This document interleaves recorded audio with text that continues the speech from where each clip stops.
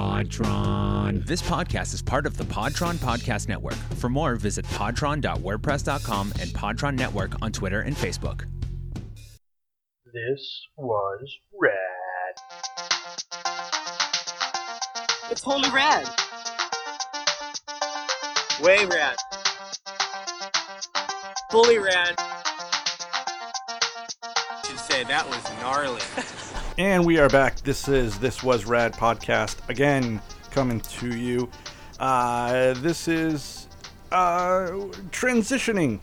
This was Rad Podcast. We're going to get into that in a second as to how that is happening. But of course, we start out with, this is a movie podcast about two guys who review movies from their childhood. I'm Paul. I'm Greg. Moving on, what did we watch, Greg? We watched the 89 James Cameron special effects masterpiece, The Abyss. Yes. A movie I have not seen in quite a long time, actually. I think the last time I saw this, it was the super extended cut on the Sci-Fi Channel. Wow. Okay. Yeah. So that would put it mid-90s. Yeah. It at least I would say maybe late 90s, early 2000s. I think probably is the last time I watched this. Yeah. I mean, it's been a long time. As a matter of fact, I honestly forgot James Cameron was the mastermind behind it. I feel like this is one of his forgotten movies, kind of like True Lies. People remember the movies, but they kind of forget he was behind them. Because I feel like if you were to ask people, name James Cameron movies, it's real easy to rattle off Terminator, Terminator 2, Titanic, Avatar. I think these kind of fall by the wayside. I agree. It's funny you mentioned True Lies, because that for a long time was my wife's and I's favorite movie to watch together, only eventually replaced by Mr. and Mrs. Smith as the go-to shoot-'em-up couples movie, as it were. Yeah. Don't dig too deep into that. Nope. I'm letting that one slide right back. Thank you, Greg. I appreciate that. So, that being the case, what do you remember about this movie? What really set it off for you? I think you mean, was this film rad, Paul? Was this film rad? Oh, yes, that's right. We are going new format, and I've already damaged our good name. Was this rad, Greg? Yeah. I remember seeing this movie. It came out in '89. I remember it being on HBO a lot. Okay. And I remember watching it multiple times, and I remember absolutely loving it. I remember the adults in my life talking about it. I remember the friends that I had liking it. I definitely remember it being rad. The things that I remember from the film that stick out to me are that pink liquid that they breathe. Yeah, yes. I always remember Michael Biehn, who I love to death and in my opinion is not in enough films, cutting himself under the table because he's got that pressurization, psychosis going on in his head. Yep. I remember the fight between the submersibles, and I always remember the aliens parting the water for Ed Harris at the end of the film. Those are the things that always stuck out. So, Paul, was this film rad? Yes. Yeah, I remember this one being pretty big. I think I saw it the tail end of 1989, maybe 1990. I think we rented this. It wasn't a movie that probably grabbed me as a kid. I mean, it's definitely more, what we would say is not even just language or violence, but just it's more of an adult level kind of thing. I put things like Driving Miss Daisy and Steel Magnolias and things like that. Things that are really, it's more for the 35 plus category of moviegoer, at least in my opinion. So when I ended up watching it, it really got me into sci-fi. Obviously, I love sci-fi already, but this one I always felt was really steeped in realism, where it was just fantastical enough that people were living in an underwater bunker of sorts. So that kind of gave it that futuristic thing. I always think that this movie takes place 300 years in the future, and it doesn't. And then you have these aliens that aren't typical aliens. They're totally different. Things that stood out for me are really weird ones. You know what scene always gets me is when the Marines go to get the missile. Okay.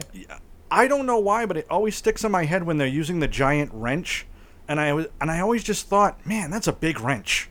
And it's like, That's there's true. It's a very big wrench. It's just a big wrench. It just, wow. Do you think the government made the wrench that big, so they were like, well, look, if an average person finds this warhead, they won't have a wrench big enough to open it up. Yes. We need to have a really big wrench. Yes. Okay, smart. How big of a nut do you think we should have? Oh, at least 100 millimeter. Would be sufficient, I think. What's the biggest one that's on the market? Let's double it. Right. That's always a big one for me. When they're going through the submarine the first time, and I know I have his name written down here at some point. When what's his face? Johnny, something like that. I got almost nobody's name in this movie at all. So one of the guys, he sees the light, and he's like mesmerized, and then he tries to leave, and he gets knocked unconscious. I don't know why, but that claustrophobia, that when his lights go out, all that was really like surreal for me as a kid. Like, that was really terrifying to me. A lot of the other stuff. I mean, the water snake, the water tentacle thing, the blue liquid, like you mentioned, or pink liquid. As far as that goes, the rat. I mean, that's like, as a kid, that's kind of like, what the hell's he doing with that rat? And you kind of feel bad for a second. And that's about it. So, I say that pretty much covers. Was this rat? I think so. I think we're in agreement on that. And so I think the next thing we do is we just go ahead and dig into the abyss. Lens, I want you to stay away from that guy. I mean it. The guy is gone. Did you see his hands? What? He's got the shakes? Look, he's operating on his own. He's cut off from his chain of command. He's showing signs of pressure-induced psychosis. And he's got a nuclear weapon. So as a personal favor to me, will you try to put your tongue in neutral for a while? Okay, so my first note is, I hope you love radar pings. Because oh boy, this movie starts out with a radar ping. There's radar pings every 10 minutes of this movie. Man, there's just you instantly know that you're underwater. It's going to be an underwater movie. And this movie has a few amazing things going for it. One, they clearly shot this in a tank of some kind. All the actors are legit underwater. Yes. The sets that they have are super claustrophobic, but they're constructed in such a way that they make really good use of like a steady cam. So you have these crammed shots, these crammed spaces rather, but the camera's really following people around. It really feels like a real kind of lived-in actual like rig. And just with all the water and like the lighting they do with the water, and it's just really, really great. The other thing is the sound mixing and sound editing in this movie is really solid. Like any time that someone suits up and goes out into the water, all you're hearing is those regulators breathing in, breathing out, breathing in, breathing out.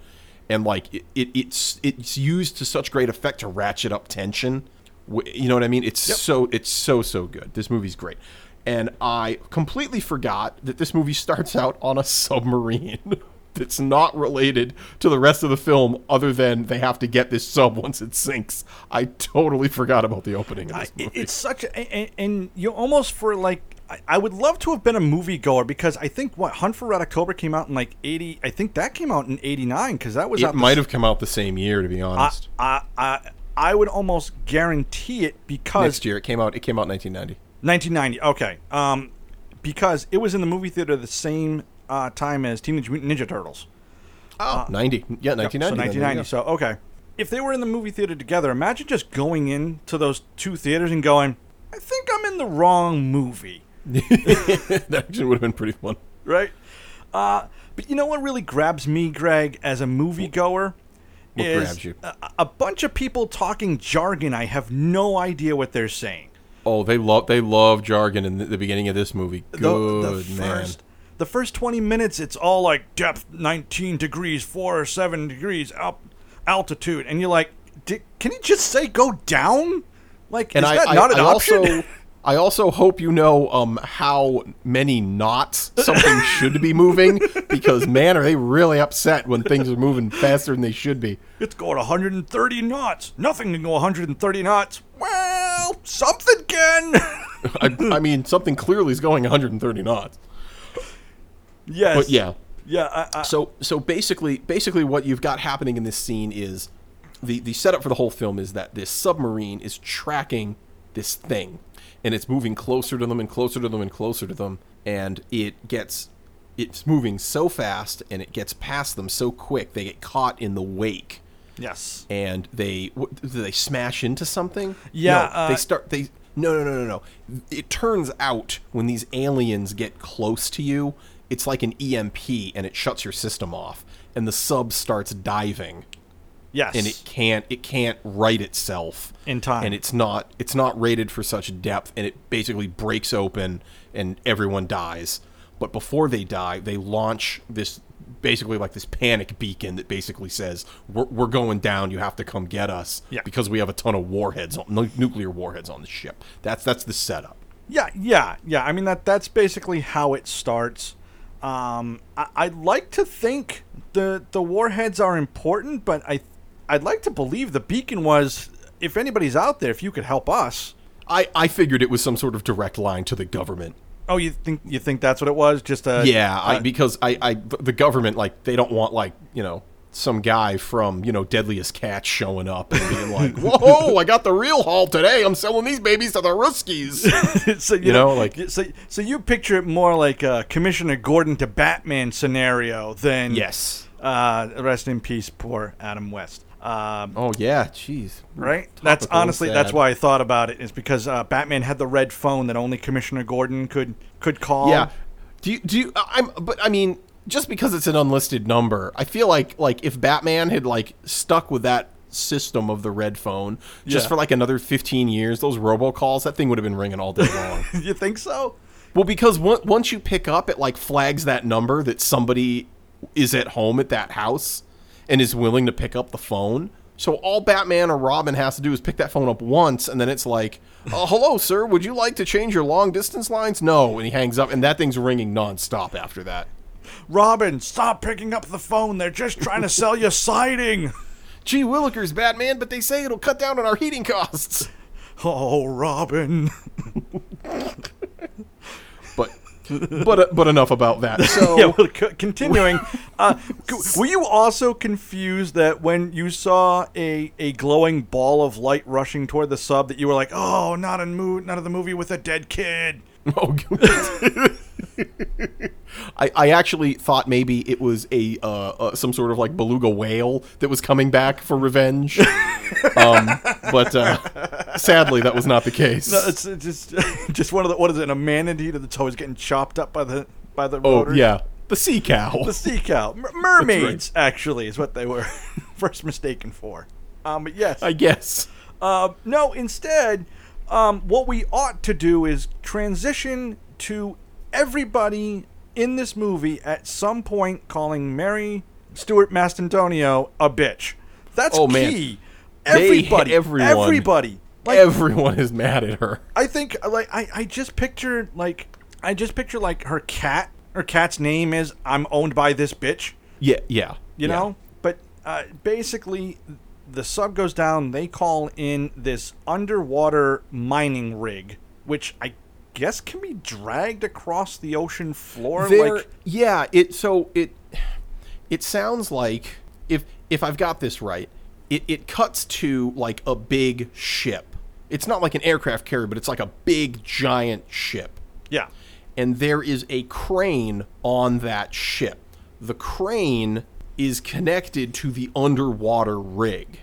Oh, okay. So they can move it wherever they need to, which is why later in the film, when that hurricane knocks the crane out, off yes. the boat, it starts to like pull them towards the edge of that big underwater cliff. Okay, so basically the Navy or the U.S. calls in this rig. It's the closest U.S. occupied vessel that Right. can reach the submarine.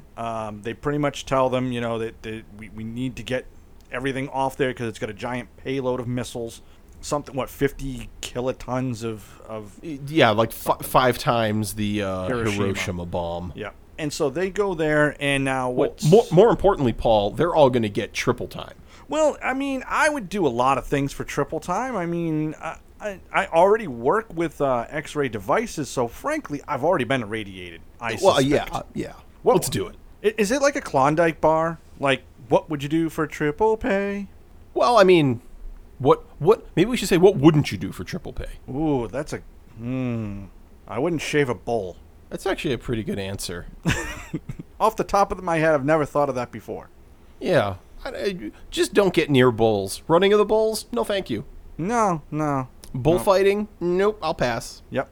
Yeah. Red Bull? Nah, doesn't really taste that great. No. I just, No. When they say take the Yeah. bull by the horns, I say, not today, sir. yeah. Bull market? I don't know. I don't know anything about that, thank you. Got nothing. Bull in a china shop.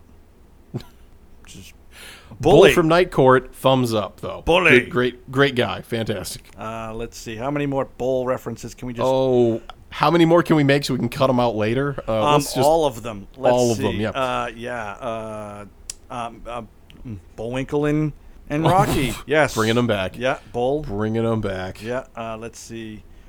Anyway, Marines and Marin. We got them all. So they what they do is they send a group of Marines down. Yes. And the plan is the Marines and the underwater oil rig workers will work together to go into the sub, search for survivors, and are they supposed to take all the nuclear weapons or just sit there and wait?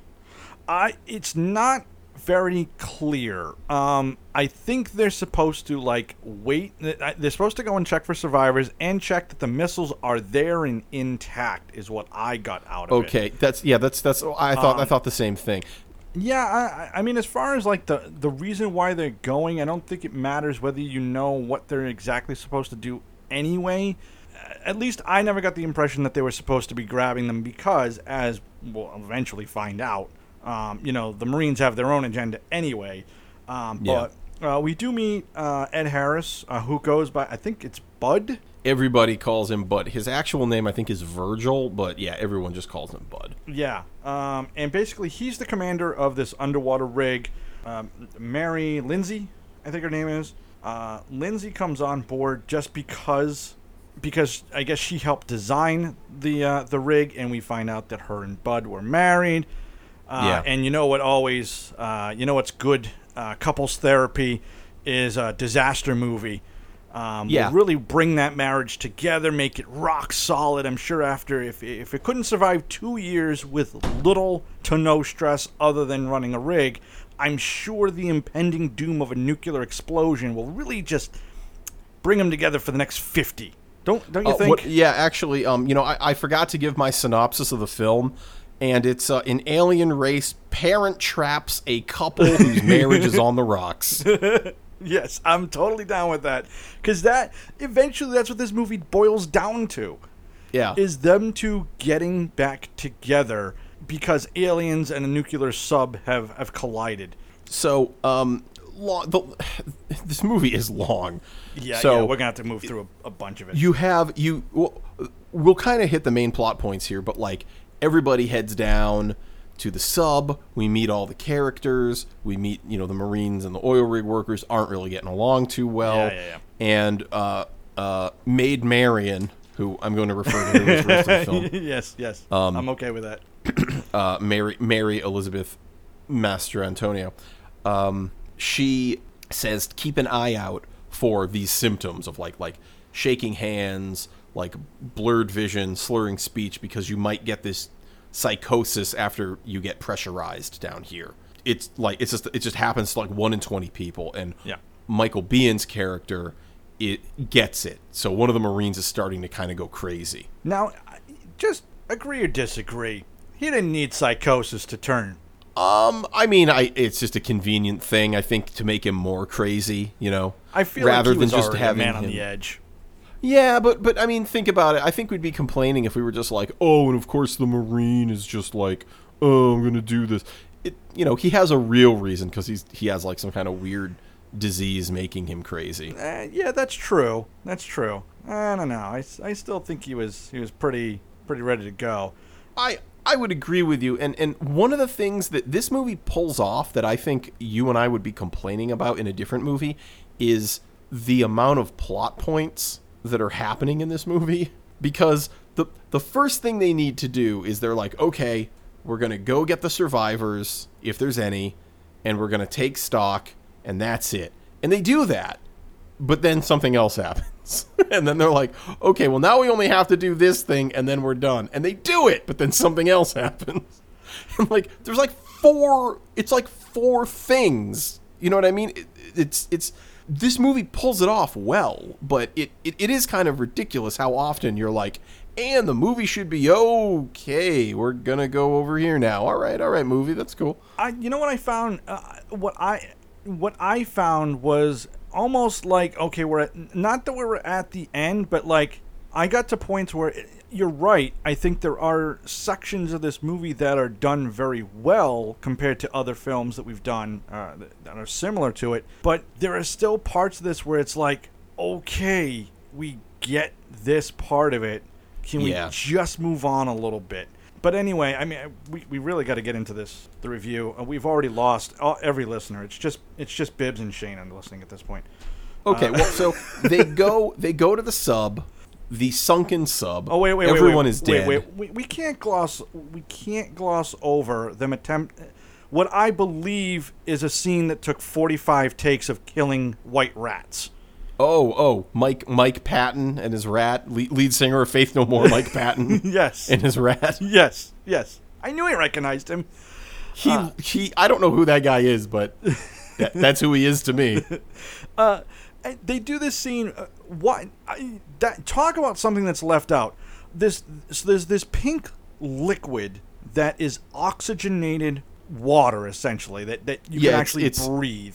Right. They never explain why it's there, why the Marines bring it, how it's supposed to be utilized in this scenario, but they really want to show you how it works. So he takes Faith No More's rat, puts it in a little bowl of it, essentially, and the rat starts to breathe. And you're just sitting there going, that looks really real, except it can't be. So they definitely killed a bunch of rats to get this scene right. So I actually looked this up, and that actually was breathable liquid, which really exists, and they really jammed a rat in it and let it breathe the liquid, and then pulled it out and let it drain out of its lungs. That's not movie magic at all. No, and in fact, this movie was, that scene had to be removed in a couple countries because they wouldn't allow it in the country because it was animal abuse. I agree. And the MSPCA didn't give it the no animals harmed during this film because they said it was a pointless scene. Now, I do know why someone came up with this idea. It's for deep diving. When you dive deep, the air in your lungs can actually kill you because of the pressure. Yes. If you remove all the air and you're breathing liquid, that's not an issue anymore. Okay. That's it. And it does exist. I mean, it's not used very often, but a guy did, way after this movie came out, a guy built a suit similar to the one in this and did a super deep dive, kind of like in the abyss. So, there you go. The more you know. Yeah. We'll put that sound effect in. There it is. Okay. So, yeah, they basically show that you can breathe this thing in what I can only say is the most ham-fisted foreshadowing event I've seen in quite a while. Like, oh, pink liquid you can breathe. I bet that won't come into play with the rest of the movie. Oh, no. Not of course not. Of course not. Thank God he brought enough of it, though. What if he was like, oh, I only brought enough for the rat? Well, you know what I thought? What if the rat wasn't there? Were they just going to grab Faith No More and shove his face in it and hope for the best? Like, oh, I mean, at some point, right, that had to cross somebody's mind. Like, well, I mean, we have the liquid.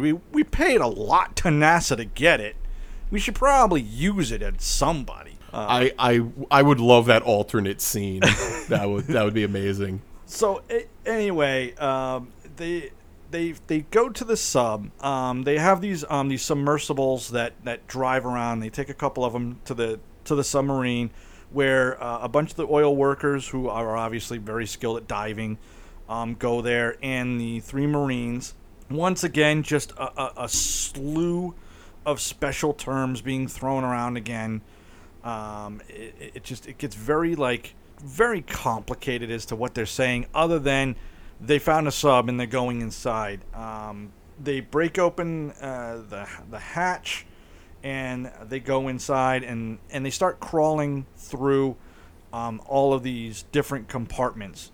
And this is where the sound effects really make this movie, because watching people swim is not exciting at all. No. And all of this is done underwater in suits with real actors, real submerged sets, and just the sound and the way that they use it builds tension in a really effective way, combined with the sort of dark lighting and cramped spaces. It's really, really effective. It's great. I mean, I was getting tense watching these underwater scenes. I definitely was. Yeah. I would agree. I thought it got a little predictable at points. They find a hatch. It's tough to open. You pop open the hatch, and there's a floating body. I think at the time it would have been pretty thrilling. I will say that it looks like they have real people floating there. You do see eyelids flutter and lips moving. So I think that they had real people kind of floating by, obviously with oxygen tanks right nearby. But you don't think James Cameron insisted on murdering people for this movie? Hey, listen, an artistic vision you have to have. Standards. You got to have standards. I think if you're willing to drown a rat on the probability that is oxygenated liquid, I think you just kill 4 or 5 interns and say, well, what are you gonna do? Yeah, they'll always be remembered. Yep. It's fantastic film. Let's see. The Marines are searching for something. They find a safe with, I guess, waterproof paper. Yeah, I noticed that, which makes sense. It is on a submarine. It probably would be waterproof. I guess. I don't know. Again, this is kind of one of those things where I was like, okay, we get it, but they never bring it up again. That paperwork never comes up again. So it's why they specifically went for that, while Ed Harris was, looking for survivors. In this case, they just kind of go and grab it, and that's about it. I just assumed that those were the codes for the nukes. Oh, okay, I guess. Binders full of codes. Yeah, that's the only thing I could think of. Do you think they color coded their code book? I would hope they would. And as we know, United States Marines, they don't give a hoot about people with color blindness. So I bet there was a lot of red and green color coding there. So they make it back to the ship, and yes. No, they make it back to the rig, the underwater rig that they're at. Well, this is the scene where I was talking about. One of the guys sees. He passes out. Yeah, because he sees what I end up calling an alien disco ball. Yeah, it's like an alien. I mean, it turns out the aliens look like kind of like stingrays, kind of. I always thought jellyfish. Yeah. And so he sees something and he freaks out and he passes out, and it turns out that he hit his regulator, which gave him too much oxygen. So when he's talking about, when they're like, oh, he passed out, and they're like, oh yeah, of course he passed out. He messed up his regulator and he got too much oxygen, so he passed out. But they get back to the rig, and there's a hurricane coming. Yes. So they're advised to just sit down there.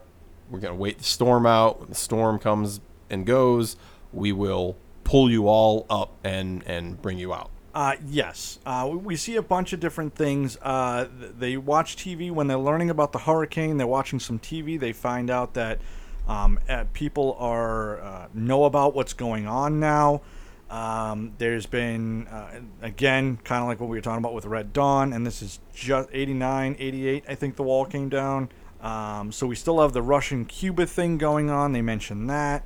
And eventually what happens is the SEALs are given an order that if the U.S. can't have that sub in all its nuclear arsenal, then nobody can. A very, Right. I'm taking my ball and going home attitude.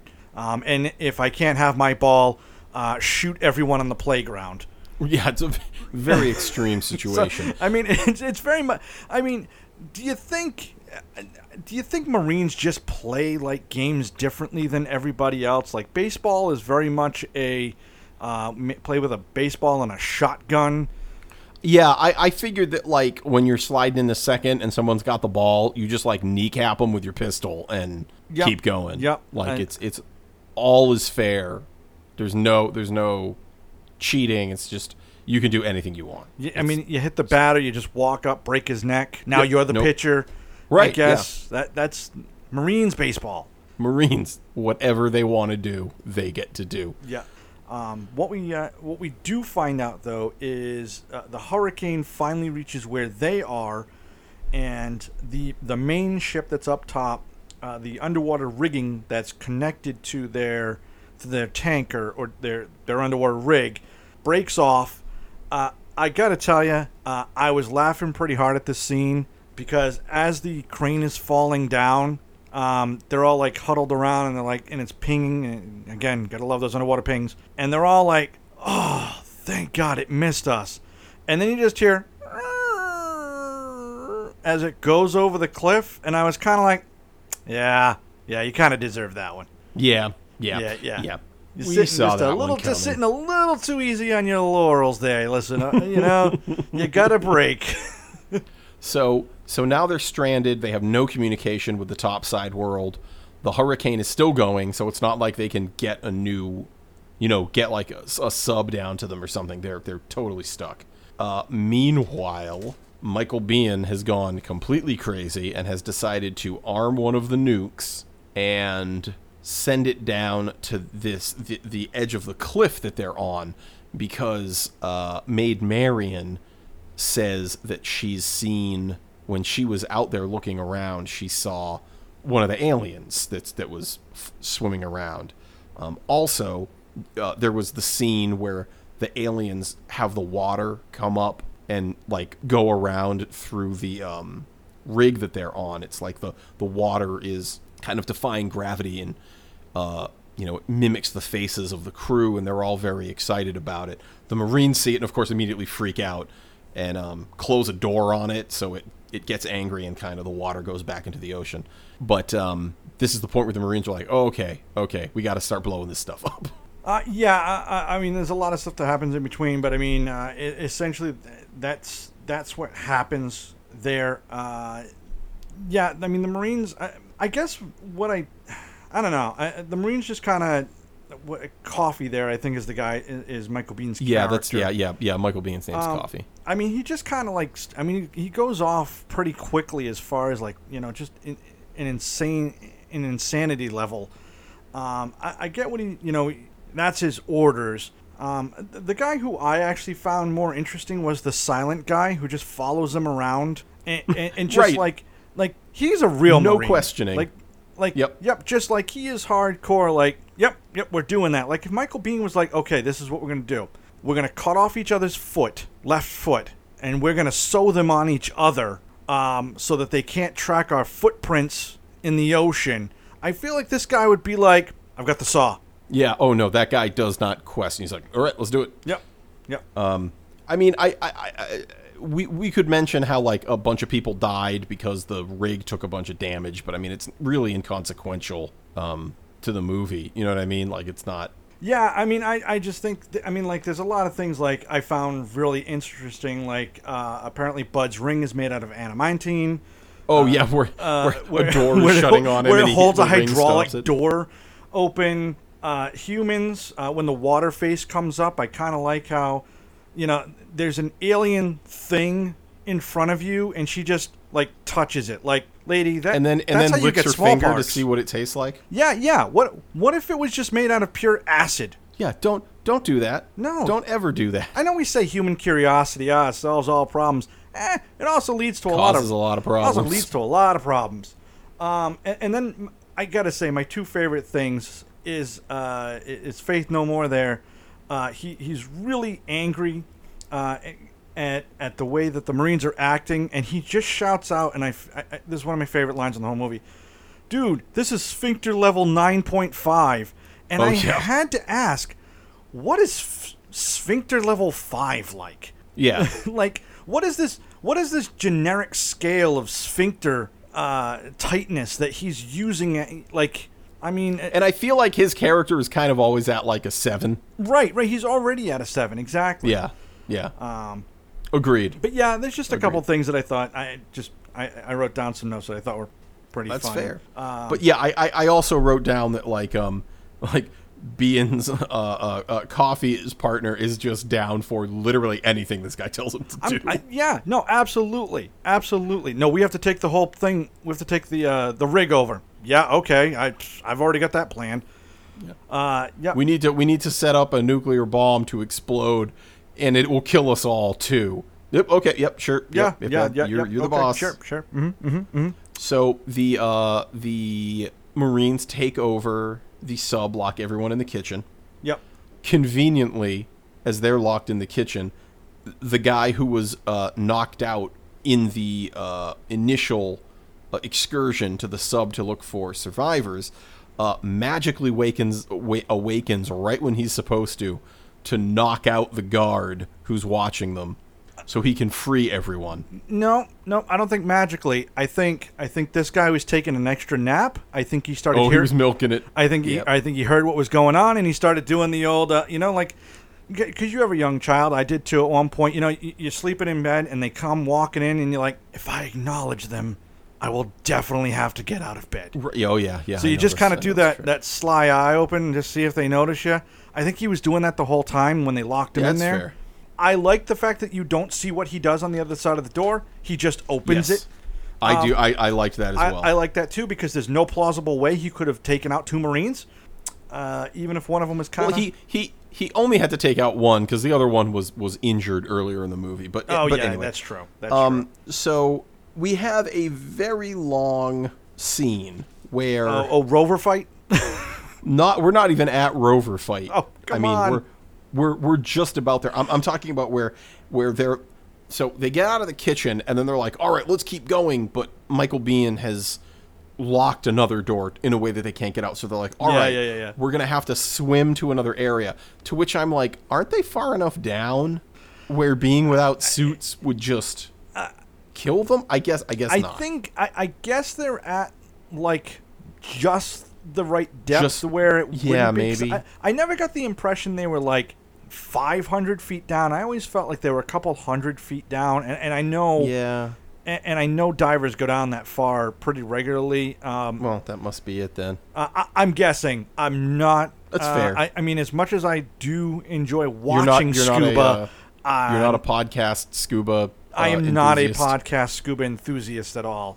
Fair enough. That's fair. Okay, so basically they get. Ed Harris gets to where Michael Biehn is. He tries to sneak up on him. I was so frustrated with this. And I liked the beginning of the scene where he's trying to crawl out of the water real slow, and the framing and the sound work is real good where he's trying to sneak up and it's not working. And Coffee's then there's a fight that's kind of stupid and his buddy saves him at the end. And so anyway. You know what got me with that scene though is he's walking up and you've got this giant metal pipe and he does not see you. Swing away. Right in the head. Right in the head. He's unconscious. Then get the gun. The gun is basically yours. You've won the fight. Right. Instead, he starts to hold it in one hand and reach for the gun, and it's like, oh, buddy, what are you doing? And then Underwear Man has to come and save him, which was, I will say, dramatically thrilling. I thought it was nice. Good. It was a nice way to do it. Of course, Michael Biehn realizes what's happening, gets away, gets into the submersible, which has the they call it Big Geek. It's basically a underwater robot with the warhead attached to it. And so he gets away, and this is where everyone They free everyone, and they're like, all right, let's do it. Let's get in the other submersible and try to stop Michael Biehn. Ed Harris is in a wetsuit, and he decides he's going to try to go and grab the warhead. None of this works. The warhead gets away, so that's gone. And it had been set with coordinates so that it was going to go all the way down this trench that's in front of them. Yeah.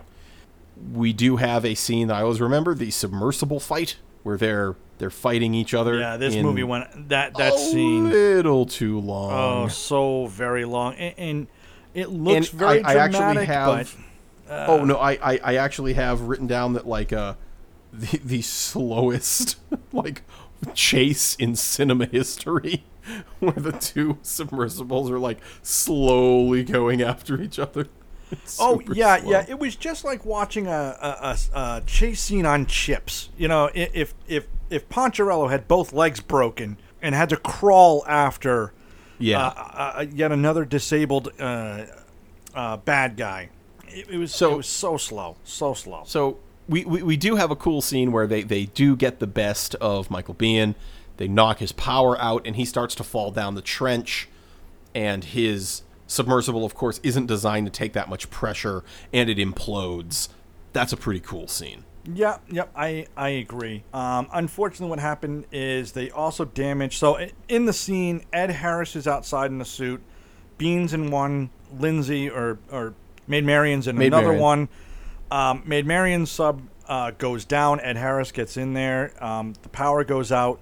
They don't have enough time. I also want to point out, at one point they say the hurricane takes out their connection to the surface, and they have 12 hours. And the number of times people just take a nap in this movie when they only have 12 hours left. And they say, we won't live through the storm, is like just mind-boggling to me. Like every time they finish an important scene, everyone's like, oh man, why don't you go take a nap? Like maybe 2 or 3, maybe a quick 2 or 3 hour power nap will just, maybe you'll figure out a way to stop weather.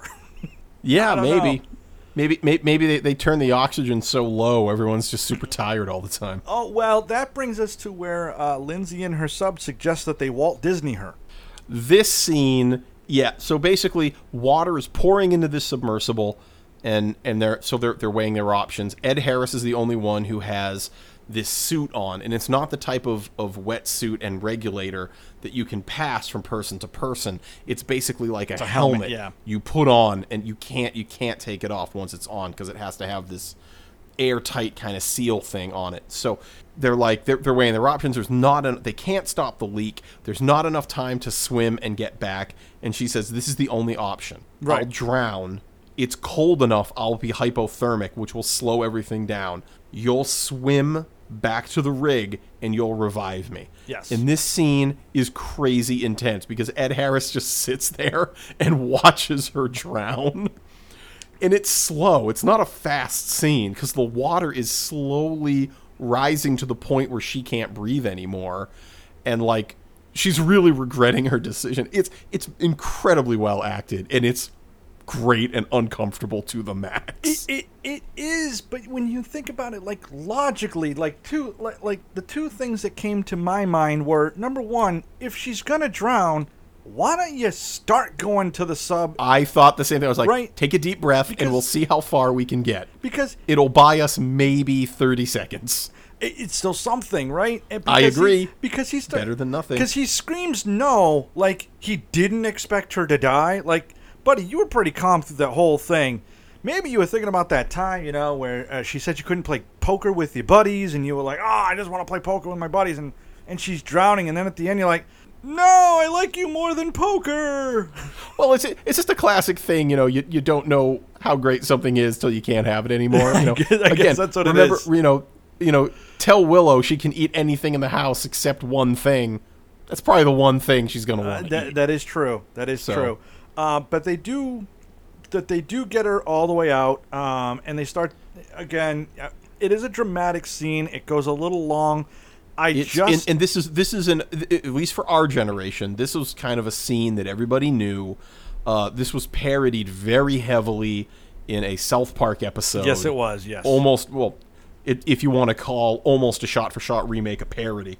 But, yeah, where he is just trying to revive her forever, and then at the very end, she finally comes back to life. And it takes that's because 1989... With no brain damage, I'd like to say. Hats off to that. Wouldn't it have been great if she came back and she was just at, like, the IQ of, like, a 6-year-old? No, well... And she's just like, I want a nap and some apple juice. Well, that's because he picks her up, and I said, man, even 1989, we are closing this decade, and we are not letting go of this "we can slap women" mentality, because he slaps her, calls her a bitch. Yeah, that's par for the course. But yeah. They also rip her shirt open, and there is nudity, which I had completely forgotten about. Yeah, I mean, honestly, that was almost like, yeah, okay, I guess. It really didn't. It wasn't titillating. Zing. But I did, and then after all of that, again, they take this long break, and then they kind of like fade into them, and they're trying to figure out what to do next, and you're like, well, you got an hour to breathe. That's on the plate, because you've been taking all this time. But they decide that no matter what, they're gonna go and stop the nuclear blast from going off. Now, I kind of guess she really doesn't want the aliens to be bloated up.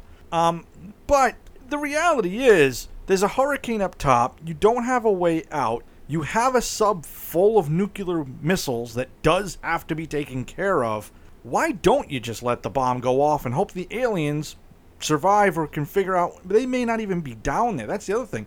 They don't even know if they're down there.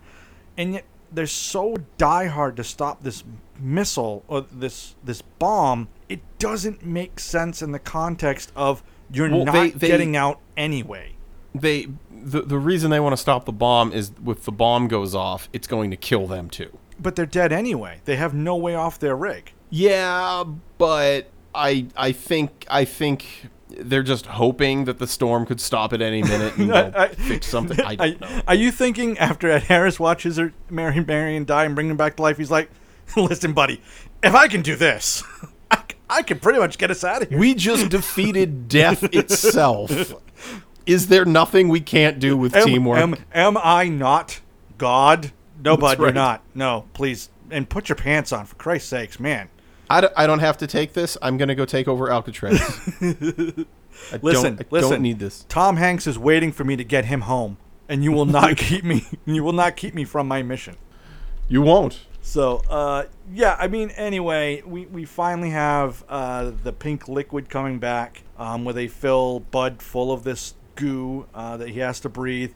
Again, I think it's a really cool scene. I think it is really neat. And then he starts going down further and further until he finds the actual bomb, and then he has to pretty much dismantle it. And so this is a great scene. And one of the things that I think is so great about this scene and really shows off how well everyone acts is they say when they put the suit, and I always remember this as a kid, when they put him in the pink stuff. Yeah. And they lock him in and they're like, you're not going to like this because it's going to feel like you're drowning. And he starts to like freak out. Like that always hit me when I was a kid. Because I can imagine I'd be like, if someone like put me in a tank and they're like, you have to breathe this water, like I'd lose my mind. You know what I mean? Like that is such like a weird hurdle to get over. For sure. And I mean, that's why it's in there, is because and like I said, I mean, or you were saying, it's well done. I mean, Ed Harris looks like he's genuinely concerned about this stuff going into him, for sure. And so what they say is when they put the stuff in him, they give him a keypad on his arm, and they say, you won't be able to talk because of the liquid. It won't let your larynx like vibrate, so you can't talk. You'll have to type. So the rest of this movie, you have Ed Harris and Mary Stewart. Well, she's not Mary Stewart Masters Antonio anymore. Anyway, Marion. You have her reading text off a screen, Ed Harris not able to talk at all, still acting, and it's a scene that shouldn't work as well as it does, with everybody reacting with the text on the screen. The text appears letter by letter which is a nice move rather than it just popping up all at once. So it's a little bit like someone's talking, but not quite as good. It's just a scene that I feel in a less competent director's hands would have really fallen apart. I agree. I agree. There's a lot of scenes in this movie that are like that, where I don't think if they were filmed correctly would have came across as serious or as well as it did. The movie carries a pretty good tone throughout it, and I think that brings a seriousness or a realism, a verisimilitude, as D&D players like to say, that I think comes across for sure. And so he gets all the way down there. He's as deep as anyone's ever been. He disarms the bomb, almost cuts the wrong wire, but he doesn't. Yeah, yep. And then he only has 5 minutes of oxygen left, and everyone's like, you can make it back. The gauge might be wrong. And he says, no, we all knew I wasn't going to come back. And then the aliens show up, and they save him. Ta-da! They bring him to their alien city that is in like the bottom of the trench, this giant alien area. I said the music to when he sees the alien city sounds eerily like the Castlevania Symphony of the Night main menu selection screen. Yeah. It's a odd cut. But, yeah. There we go. Well, if you're going to copy something no one's really familiar with. Yeah. Although Symphony of the Night, I would imagine, copied this movie because it came out years later. But still, okay. See, that was a test, Greg. I knew that. Oh. I wanted to see if you would pick up on it. Yes. You said you wanted more tests. You wanted more quizzes for our audience. Well, yeah. How else is everybody going to know how smart I am? So then they're able to like move the water apart in this room, so there's air. Ed Harris coughs up all the water that he's been breathing. Yep. And he, long story short, the alien civilization like rises to the top, lifts up the rig, lifts up the boat, lifts up Ed Harris, lifts up everybody. They somehow don't die without being depressurized. Someone actually mentions that. Then Ed Harris sees Maid Marian, and they run up and kiss. End of movie. Yeah, because as we said, their marriage is now rock solid, and there's no way any of the faults or foibles that got them into the point where they were almost divorced in the first place could possibly crop their head up again now that aliens have saved them. Well, and kind of like you say, do you think every time Ed Harris wants to like sleep in or not go to one of his wives like friends' weddings, and she's like, you really need to go, and he's like, remember when I went on a suicide mission? And remember when I brought you back to life? Yeah, but you know what? I don't think I will go to this wedding. You know what, though? But she always has in her back pocket. Yeah, and if I recall correctly, someone called me an idiot and a bitch for believing in aliens. Now get the trash out. Yeah, you're probably right. The aliens is gonna trump world saving. Yeah, I mean, there's always one of those. So that is The Abyss. I will, of course, you went first for is it rad? Is it still rad for me?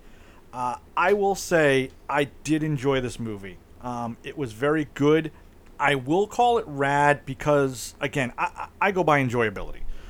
If I enjoyed it, if it's something that I would want to watch again, that I think was a good movie, I kind of use rad as a surrogate for 5 stars, for good, for something like that. So I will definitely say it's rad. I think the premise holds up. It is a long movie. I think of long movies, I think this one holds the best to keeping your attention throughout it. There are definitely faults. There are definitely things throughout this movie that if it was redone, because we love remaking everything, I think there's things that would need to be cleaned up and fixed, but not the story, and I don't think the science, to be perfectly honest. I think it's logistical stuff, like the 12-hour mark that they have, like they're not even concerned about air, they're only concerned about the bomb. Like, your oxygen needs to be a concern. So, for me, that's where I would be at, but yeah, I mean, I definitely enjoyed it. How about you, Greg? This movie was rad. I again, just like you, I enjoyed this film. I enjoyed a lot about it. I enjoyed the sets that they built. Anytime actors have to work in water, I imagine that just makes their job harder and like just crappier, because I mean, I can't imagine what it's like to be like, okay, I have to like remember all my lines while I'm underwater, remember where the camera is and where all my marks are. It's like, it just becomes so much more complicated, and it's really, really neat that someone pulled it off. And I agree that the believability of this film is very high, and that's saying a lot, because the story to this is insane. I mean, like, super insane. And somehow James Cameron is just able to pull it off. It's great. The effects, I think, hold up real well for something from '89. I totally agree with that. There are a few things that look real bad, but I mean, like, overall, it's really good. And it's well acted. It's well put together. It did win an award for visual effects. It won an Oscar for visual effects. I can believe that for sure. It was nominated for cinematography, sound, and art direction, but all of which I again, just like amazing. This movie is so great. I highly recommend, if you have not seen it, do yourself a favor and watch it. Awesome. And that brings us to the end of The Abyss. As always, we continue to thank our ever faithful patron, Mr. Bibbs. We thank you very much for contributing to this podcast, as always, that you do. If you'd like to become a patron, you can do so at thiswasrad.podbean.com. And of course, Greg, we're on all sorts of social media. We are. Join us on Facebook, Twitter. Facebook, just search This Was Rad. Twitter, This Was Rad Podcast. Definitely interact with us. I try to be as active on there as I can. Yeah, we'd love to hear from you. Absolutely, yeah. If you have any, if you have comments, suggestions, if you have anything for us, please go ahead and let us know. And just looking over our list, so we are coming up on episode 100. It is in 3 episodes after this one. Our third one from now is going to be our big 100. And that's a movie that I think we if that was not like top 10 of the movies we wanted to do when we started making the list of podcast movies that we want to do, we'll get to that one eventually, but we're teasing it already. Instead, our next movie is the Tom Hanks riveting movie, Mazes and Monsters. That's a poll. Yeah, no, it's big. I do want to do Mazes and Monsters at some point, because that movie is like bonkers out there, nuts. Oh yeah, and I like remember watching that on TV, and it's being blown away for the wrong reasons. Yeah. But no, we will be doing the fortune teller of fate, Big, in which Tom Hanks goes from a little boy to a big man and can control himself. So that's it. That's the end of the podcast. I am Paul. I'm Greg. That's it. Thanks. Bye. Give this whole thing a sphincter factor of about 9.5.